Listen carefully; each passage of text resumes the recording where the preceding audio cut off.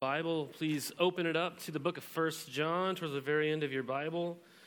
My name is Josh, if we've never met before, and it's great to be with you as always today. There's people walking around with a Bible, and if you just want to slip up your hand, they'd be happy to give that to you. And if you don't have a Bible, we would love it if you take that home with you. That's yours. And we're going to be reading this morning in chapter 4, verses 1 through 6.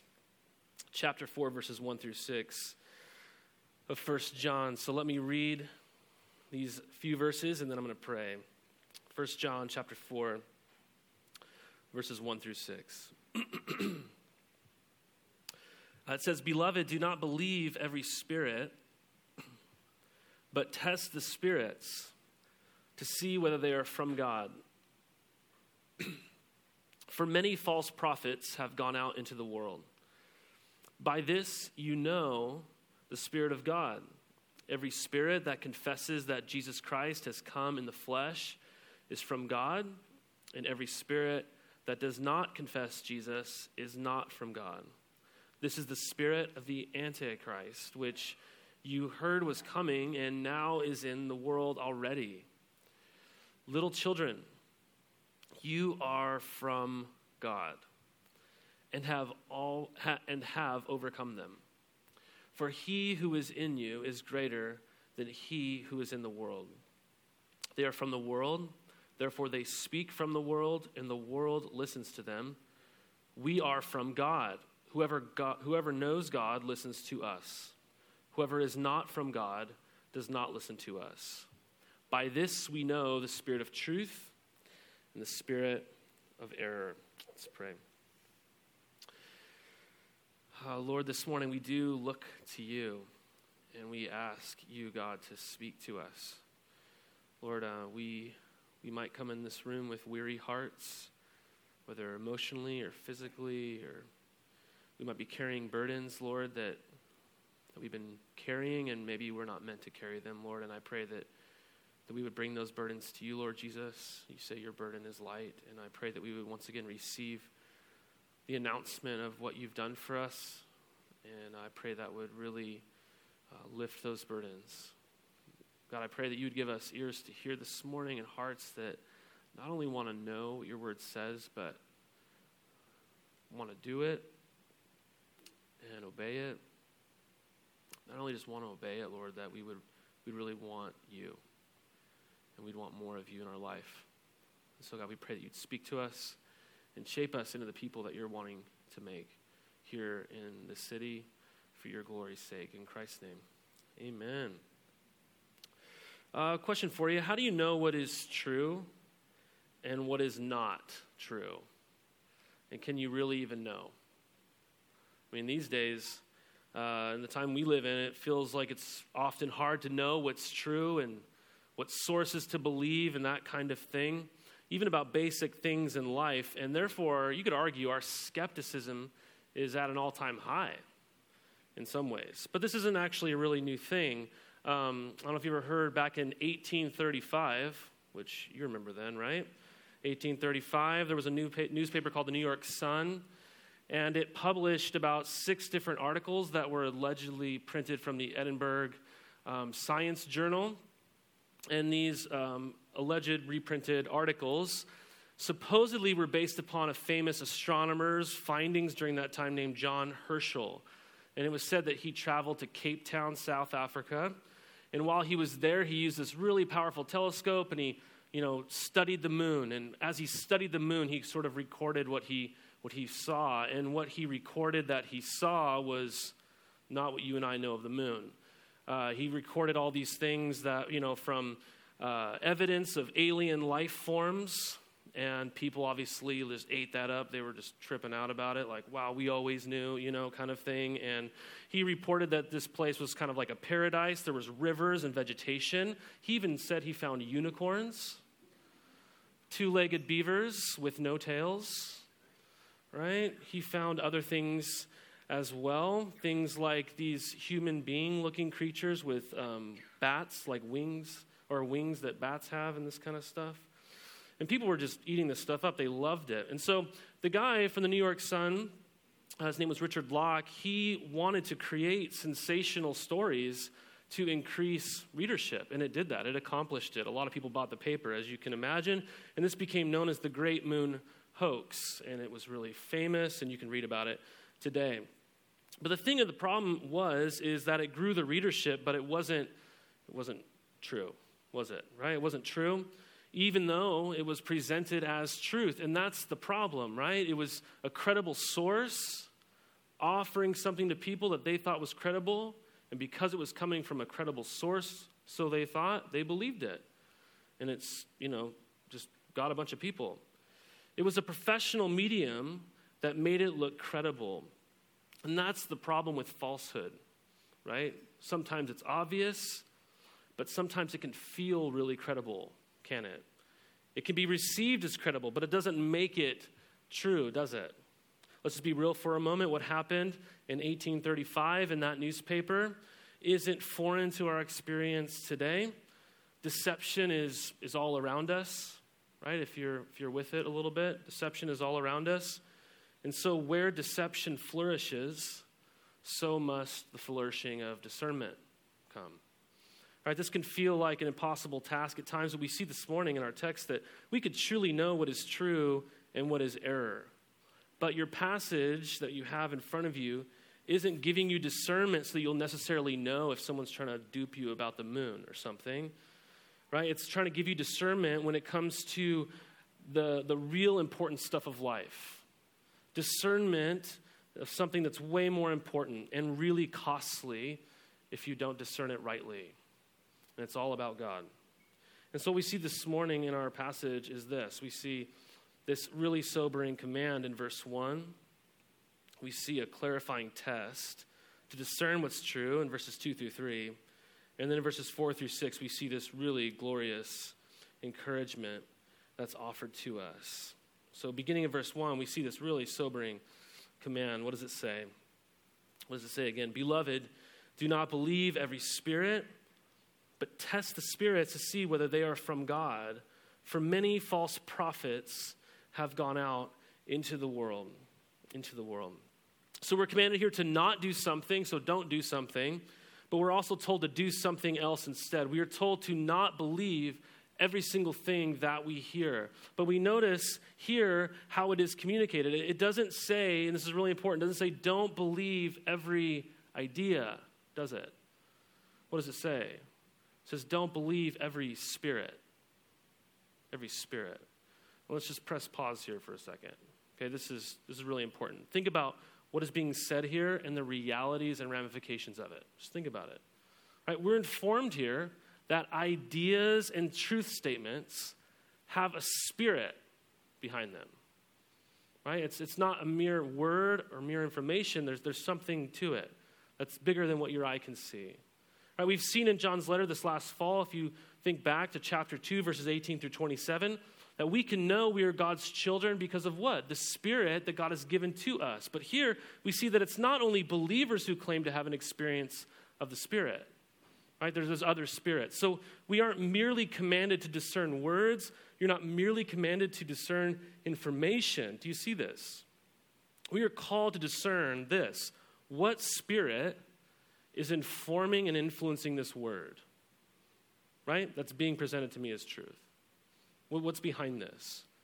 I think we often use language like this. Maybe when we reference a person, we say, oh, there's a really nice spirit about them. There's a cheerful, joyful spirit.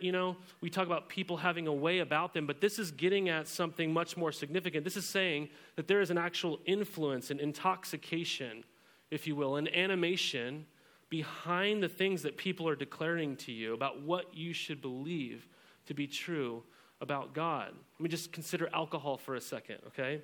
And how often alcohol is referred to as what? Spirits, isn't it? Right? This is because of the intoxicating influence that alcohol can have. If you consume enough of it, it'll have this intoxicating influence over your life. And so under the influence of alcohol, you will make decisions that you wouldn't normally make otherwise, right? You will say things that you wouldn't normally say. You're being influenced. You're being animated, if you will, by something else. And John is calling us to not believe every spirit that we hear, because not all ministries that claim the name of Jesus are empowered by God. Right? God isn't the one behind some people's ministries, even if they're done in the name of Jesus. Just because someone has the title of pastor, right? Just because someone has a ministry or a church is called a church, or just because someone has a podcast, a pulpit, and a crowd, right? That doesn't mean the spirit behind that person is the Spirit of God. What a sobering reality. And yes, I do recognize that I'm a pastor with a pulpit and a bit of a crowd this morning saying that.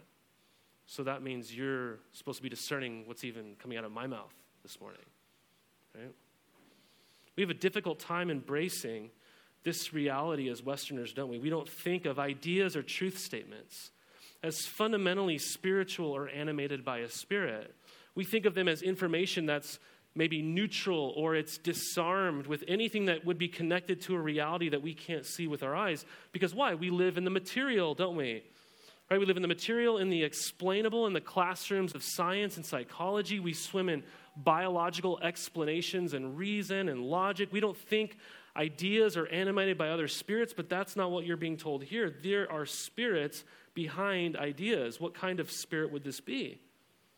Well, when you think of the context of 1 John, there's only two possible camps of spirits. There are the ones that are of God and those that are not.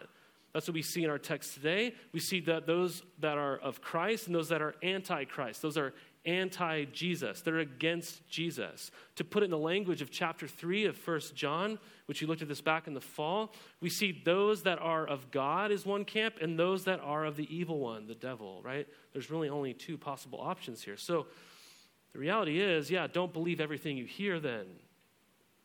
The second part of the command, though, comes in play here. It's what? Test the spirits to see whether they're from God or from the evil one. Why? Why should you do that? Why should you care about this morning? Why should you test every spirit to see that it's from God? Well, verse 1 tells us for.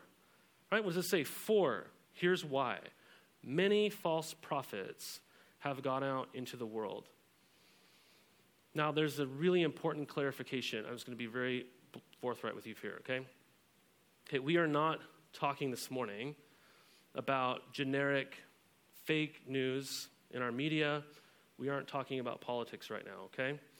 So just, if you're having those thoughts, just delete them from your head, okay? That's not what this is getting at. And to be very specific, John is not even referencing sort of atheistic thoughts and ideologies that are in the world as opposed to Christian faith, okay? To be very specific, we are being confronted with those that are claiming to know God and are walking around with sort of like a Bible in their hand. And they're telling you things you should believe about God that aren't lining up with the truth of the gospel that's found in the Word, okay?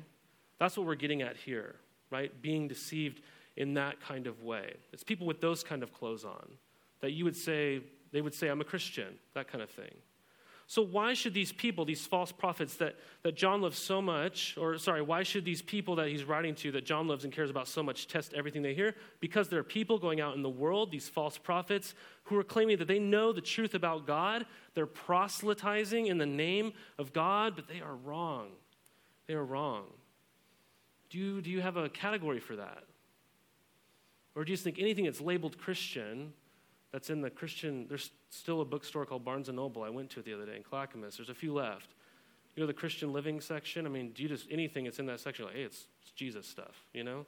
Do you have a category for this? That there are people in the world right now who are encouraging you towards believing certain things about God that sound appealing, attractive even, right? But they are not of God. Right? Sometimes it seems obvious to us that we're being deceived. We're like, yeah, this is obvious. This is ridiculous. And other times, it's not as easy to discern, is it? Right? To put it to you this way, my daughter, who's 3, in March, she loves pink, okay?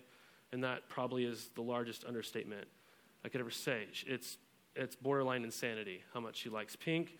And the other day, she was talking to me about what my favorite color is. And I don't really have a favorite color, just being honest with you. But for the sake of the conversation, I knew I had to pick one, okay? So I said to her, my favorite color is green. My favorite color is green, okay? And she said, well, mine is pink. And I'm like, oh, really? I didn't know that, And then she asked me what color her hair is. And I said, it's blonde. And she got visibly angry. I said, no, it's pink. And I was like, okay, it's pink, And then she's like, what color is your hair? And I was like, brown. She's like, no, it's green. And so I was just like, okay. I'm honestly pretty terrified of her. And so if I'm being really honest with you. And so just to create a sense of peace in the moment, I'm just like, okay, your hair's pink, my hair's green. Let's just live in that reality. But it's obvious, right? Like, I don't need a high level of discernment to go, what's really happening here? She can't deceive me that easy. She can try to persuade me through some cuteness or through her terrifying strength, but it's pretty obvious, But sometimes it's not so obvious, is it? It's a little more enticing. Think back to the first ever deception in the world, right? The first deception, it sounded good, but it was just twisted enough to where it wasn't so obvious. Remember that happened? God says to Adam, you may surely eat of every tree of the garden, but the tree of the knowledge of good and evil you shall not eat, for in that day you will eat of it and surely die. That sounds like a really bad outcome. Pretty clear command, right? Now the serpent was more crafty than any other beast of the field that the Lord God had made, and he said to the woman, did God actually say you shall not eat of any tree in the garden? And the woman said to the serpent, we may eat of the fruit of the trees of the garden, but God said, you shall not eat of the fruit of the tree that is in the midst of the garden, neither shall you touch it, lest you die. She nails it, right? That's exactly true. That's exactly what God said, right? She is not deceived. And so what does the serpent do? He deceives her, right? But he doesn't deceive her in the command. He deceives her in the outcome, right? What's the outcome? The serpent said to the woman, you will not surely die. That won't be the result, will it? It's a deception of that. For God knows that when you eat of it, your eyes will be open and you'll be like God, knowing good and evil. Well, shoot. Right? And since that day, deception that is clothed with the appearance of God's goodness and truth has spread throughout this world. Right? There are going to be things that sound good in life and even things clothed as biblical truth that are presented to you. Not every deception is very obvious, you guys. So it's an important command. So how are you going to know what's true and what is error? What is from God and a different spirit of the world? Verse 2 through 3 tells you. What does it say? Verse 2, by this you know the Spirit of God. Every spirit that confesses that Jesus Christ has come in the flesh is from God, and every spirit that does not confess Jesus is not from God. This is the spirit of the Antichrist, which you heard was coming and now is in the world already. It says, by this you know. Did you know that you can know? Like you can know. I'm not sure if there's anything less modern when it comes to conversations about faith than this, that you can really know. You can truly know, right? How are we to discern what's true and of the Spirit of God and what is false and of the spirit of the world? What's the answer? It's pay attention to what people are saying about Jesus. That's what he says. You want to know what's true and what's error? Pay attention to what people are saying about Jesus. What an interesting test, right? What a curious evaluation. It's as if truth isn't merely abstract or something, right? Or merely information or ideas that are communicated through words, but instead that truth is somehow bound up in a thorough way in a person. Right? The test is to pay attention to what the speaker says about Jesus. That's the test. The test is the speaker's confession, which confession is not a mere statement. It's sort of a belief, right? I believe this to be true. It's a confession. Okay? And so verse 2 says that the spirit that does not confess Jesus is the Christ is not from God, right? That they don't believe that Jesus actually came, that he's the Messiah, he's the promised one that was sent, right? So here's the evaluation we're making. Is this person from God? Not just is this true, but is this person from God? How do we know who is from God? They confess the one who God has sent into the world, who is from God, if you will. Right, it's a confession that God has come in the flesh in the person of Jesus, and you could see him, you guys. You could touch him with your hands. You could hear his voice, right? He was fully man.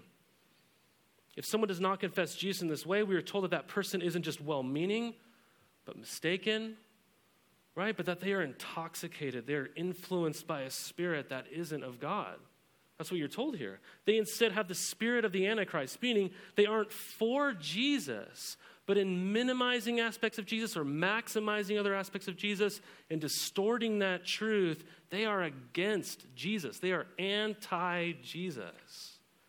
Interesting. It's this spirit that's come into the world and is in the world. We must never forget that as glorious as you might think Jesus is, as beautiful as his grace is towards you and his mercy that we've been singing about this morning, as much as you love Jesus and you think he is so glorious, the world and the intoxicating and animating real spirit of the world stands in opposition to Jesus. Right? So here's the thing. Contrary to how people talk, what's being presented to you here is that you can't just make up whatever you want to be true about Jesus. Right? He's real. And he's fully God and fully man. And being that he has come in the flesh and revealed himself to us and said things in the Gospels like, if you've seen me, you've seen the Father, right? I have revealed him to you, right? Then it's not left to me to wonder who God is and what he's like. I don't get to make this stuff up anymore. I'm now confronted with the reality of who God is, and I can either embrace him or I can reject him. But twist him around and make him into whatever I want him to be, that's just not a thing. This is not even a thing. Right? We don't do this with anybody else, do we? Let's just say there was a rumor going around in Gresham. There was a man who existed named Joe Bryant. Okay? Joe, if you don't know, if you're new here, Joe is the guy leading you this morning and call to worship and announcement stuff. Joe Bryant, right? He's an elder here in the church. But let's just say there was a rumor going around that there's a man in this city named Joe Bryant, but no one had ever seen him. No one ever met him. There was just like a rumor about him. He never left the house kind of thing. Okay? We might sit around and say, man, have you heard about this guy in town named Joe? Have you heard about this guy named Joe? I've heard all about him. And you go, yeah, I've heard about him, but have you met him? No, I haven't met Joe. Yeah, but I've heard a lot about him. Oh, really? Yeah, I've heard he's huge. Like 6'7", just ripped, like pure muscle. You know what I mean? And the other person might say, oh, that's weird. I thought he's like 5'2". That's what I've heard, and he's like skin and bones, that kind of thing. Oh, man, well, I heard he's really smart. He reads a ton of books. That's why he never leaves his house, He's just a brilliant man. He just eats meatloaf and ice cream all day and this kind of stuff. And someone else might say, oh, that's really weird. I wonder how he does that because I heard he's really athletic, and if he just came out, he could be a professional athlete in any field, Or someone might say then, no, that's not true. Like, I think he just goes around the world, and that's why we don't see him, because he's out in landscapes and different nature parts of the world, and he's taking photographs. He's a real Ansel Adams type. And we're just going back and forth about who Joe is. We've never seen him. We've never met him. There's all these rumors, and we're just making up whatever we want about Joe. We could do that all day long, and here's the thing. If none of us have ever met Joe, if no one in the world has ever met Joe, we could truly say, who knows? Maybe you're right. Maybe somehow he is 5'2" and 6'7", But if Joe comes out of the house, if Joe reveals himself to you, that has to stop, right? You have to receive Joe for who he is. That's how this thing works. And so now I can receive what is true about Joe, or I can keep spreading false rumors about Joe and make Joe into the Joe that I've always wanted to be. Right? If I minimize parts of Joe and magnify other parts and distort Joe and spread false rumors about him, I'm not pro-Joe, am I? I'm anti-Joe. That's what I am. If he's revealed himself to me, right? So people in the days of John, they're doing this very thing with Jesus, whether you want to argue that they're doing it intentionally or maliciously, or if they're doing it naively because they've been deceived by the evil one, just like Adam and Eve. Either way, the spirit about them is the Antichrist. People in John's day, they're denying the physicality of Jesus, and they're saying things about him. A false claim was spreading that was saying that Jesus only appeared to be human, that he wasn't actually fully man. And a lot of this thinking was based upon the belief in that day, which is still around today, that anything in the material world was inherently evil. And so, therefore, Jesus could not have been fully man. That would have made him not very sinless, now would it? But no, we're presented here that he's fully God, he's fully man. He's not half God, he's not half man. He's full, right? Fully both. That's why, notice the repetition in verse 3. It says, whoever does not confess Jesus has come in the flesh, that he's the Christ, right? But then he just repeats himself, does not confess Jesus, He just puts them forward. Whoever doesn't confess Jesus, right? See, the centering point of evaluation is the person of Jesus. The point is not merely that as long as someone simply says, I believe Jesus was a real person, if someone comes to you this week and says that, that doesn't mean that you go, I'm just going to believe everything you say now because you believe that Jesus came in the flesh. That's not the point, right? Right? The point is that you are receiving the full Jesus, who he is, what he did, what he said, no more, no less. Do you see people doing this in our world today? Even in books that you find, Christian living sections, adding and subtracting from him. You know, we have easy places to discover this, maybe with like people like Mormons or Jehovah's Witnesses or even Muslims who claim to believe in Jesus, but that he was only man, not divine. Right? You have secular humanists who've done the same thing and claim that we merely just need his teachings, the good ones, and his good ideas, right? We have some who use Jesus as a means to an end, something they want to achieve, instead of realizing that he is the end. And we have some who are modern-day ascetics who elevate his divinity and minimize the humanity of Jesus through their actions because they say the physical world doesn't matter. Sending meals to the Medina's family, who cares? They just need the gospel. Well, that's a minimizing and a maximizing of Jesus in ways that are never meant to. Do you see people clothed in some form of Christianity, holding a Bible in their hands, adding to or subtracting from Jesus? Do you do this? Maybe we don't have a problem with the flesh and blood Jesus. We want that Jesus, but not the divine Jesus. Give me the Jesus that makes me happy, but let's deconstruct the Jesus that calls me to be holy. Give me the Jesus that gives me success, but let's dismantle the Jesus that calls me to suffering. Give me the Jesus that will give me the street credit, that I can go out in the streets of Gresham and let's reform this place, but let's throw out all that talk about the need to be forgiven of my sin. Let's not talk about that. Give me the Jesus that promises abundant joy, but let's forget about how he said, if I want to find my life, I need to lose it. Right? If the Jesus you know always conforms to your ideas and never challenges your view in ways that necessitate that your life needs to change, then you and I need to wonder if we have a hold of Jesus. You guys, this is critically important. I need to know Jesus then if I'm going to be able to know what and who is of God and not of God. It's like, the issue here is this. You don't need to keep up with all the false claims in the world about Jesus. The call is that you know the real him. Like if I've only met you once for 5 minutes and then I'm out and about this week in town and someone goes up to me and says, you know, hey, is that Rick Campbell over there? I know you better. But if someone's like, is that Rick? I'd say, maybe. I've only known him for 5 minutes. I've only barely seen him. But if there's like a sea of people in here, you know, like no floor space even, and someone said, is that your wife over there? I'd say yes or no. I don't care how close her doppelganger is or something, right? Like I know my wife. I've spent time with her. I know the real Elizabeth, don't I? So I can pick out the things that aren't of her, right? You recognize the fakes by knowing the real one. You recognize truth by knowing and spending time with the one who said, I am the way, I am the truth, I'm the life. So how are we to test? How are we to know? It's pay attention to what people say about Jesus. But just before you get too nervous or insecure, panicky, we end here with a glorious encouragement. What does it say? Little children, you are from God and have overcome them, for he who is in you is greater than he who is in the world.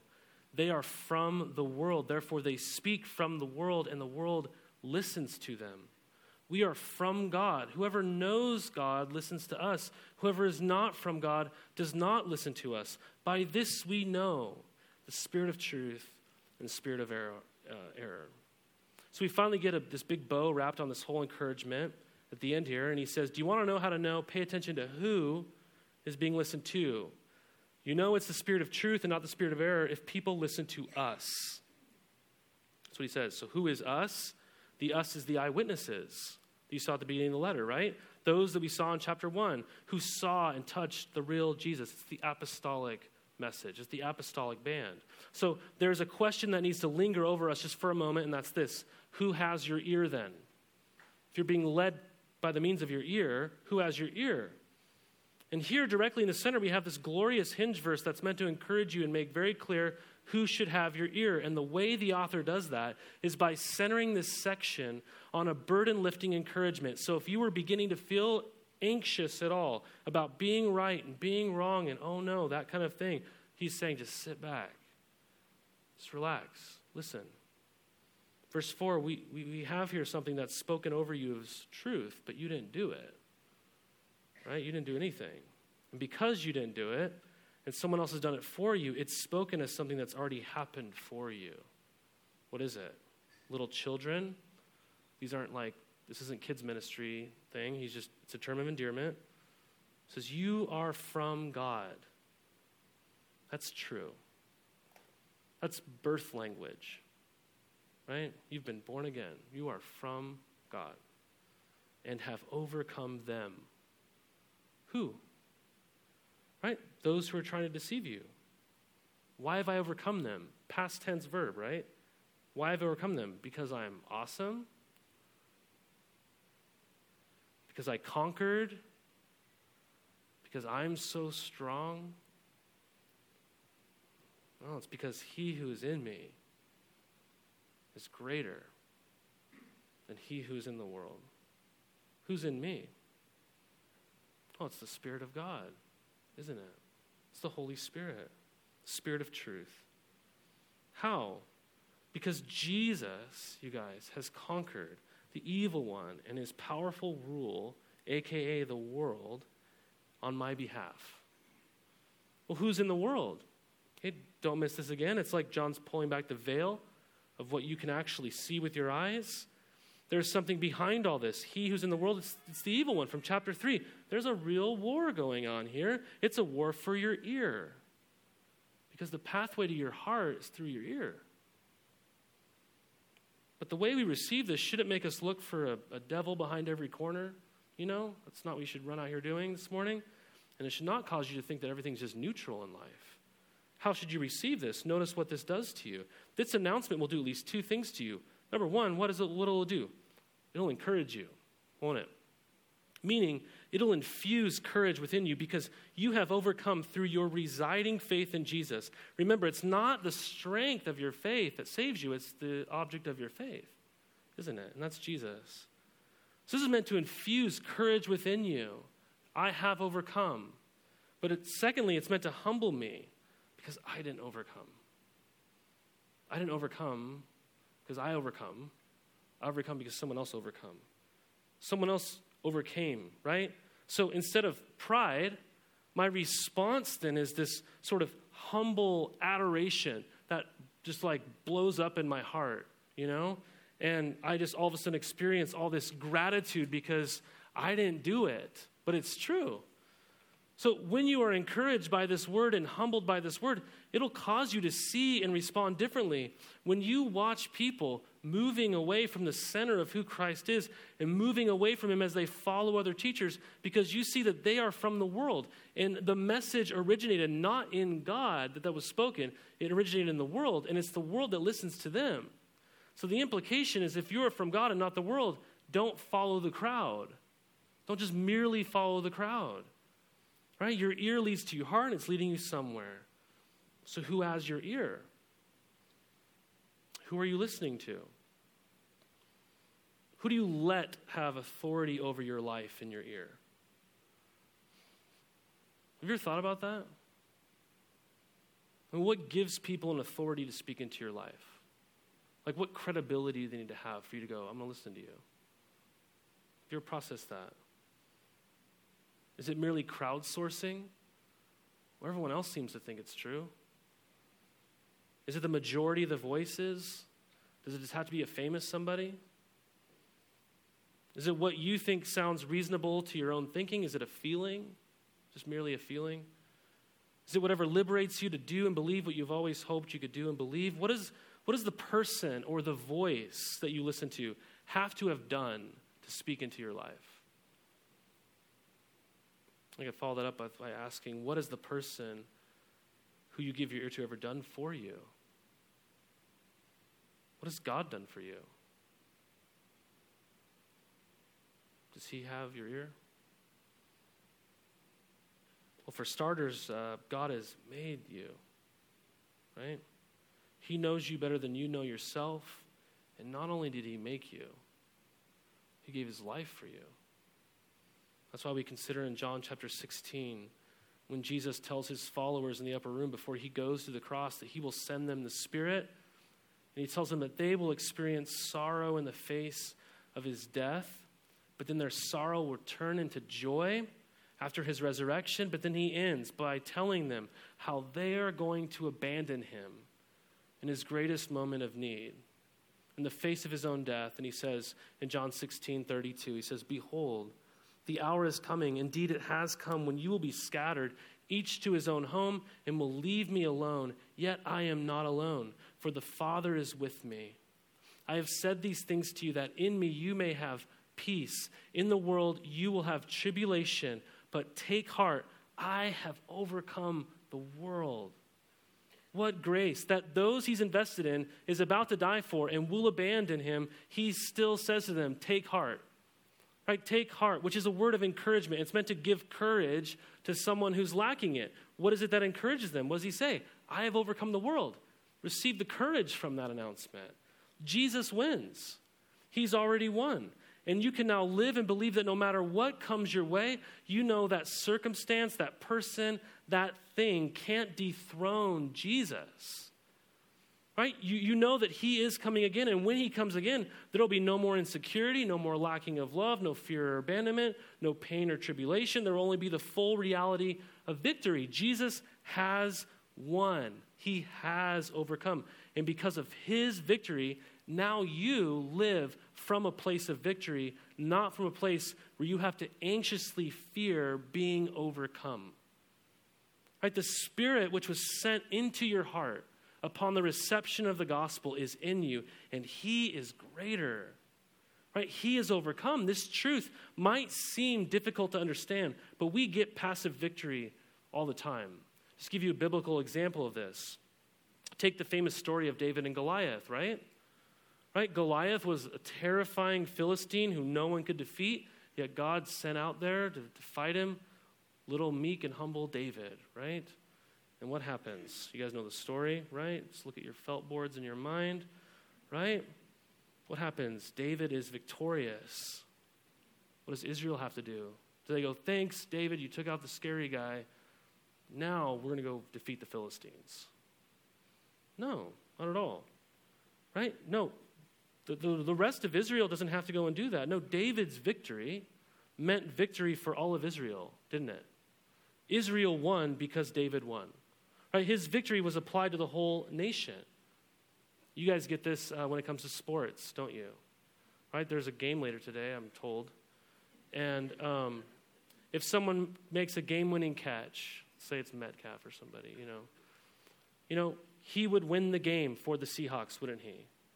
Right? And what's going to happen? Because that person made the catch, not only did that person win the game, the whole team wins the game, right? But not only that, you're going to say something really weird, aren't you? You're going to walk around saying what? We won. We won. But you weren't there, right? Let's just be honest. You bought a hat. You did something, right? But you're going to say that, aren't you? We won. Why? Because someone won for you. I wasn't on the battlefield, but I get to experience the victory now, don't I? What a glorious encouragement. That I have an invitation to discern. I can know what's true and what's not true. Right? There's a clarifying test. Who is this person? What are they saying about Jesus? Are they receiving the whole Jesus?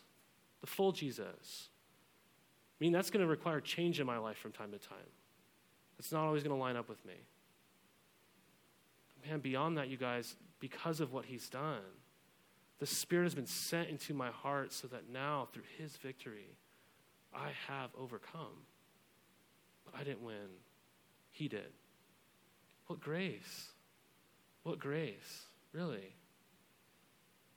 So if I don't know about you, but I want him to have my ear. He gave his life for me. He imparted his victory to me. Let's all stand together as we go into our time of response. Lord Jesus, this morning I do pray that you would give us the ability to know what is of you and what's not. There's a lot of voices in the world. There is a lot of books. There's a lot of podcasts. There's a lot of everything. There's a lot of voices, God, and I pray that you would help us to know what is of you and what's not, that your word would accomplish its purpose in our lives. More than anything, Lord, I pray that we would desire you. We wouldn't just want to be right and not wrong. Lord, we know that would just lead it to our pride. Lord, I pray more than anything, we would want you, the God behind the truth. God, the truth is leading us to. So I pray in our time of response, Lord, you give us hearts that worship, that rest in your finished work on our behalf. Lord, that we would live this world in a way that brings you so much glory, so much praise, holding out the full Jesus to each other. In Christ's name I pray. Amen.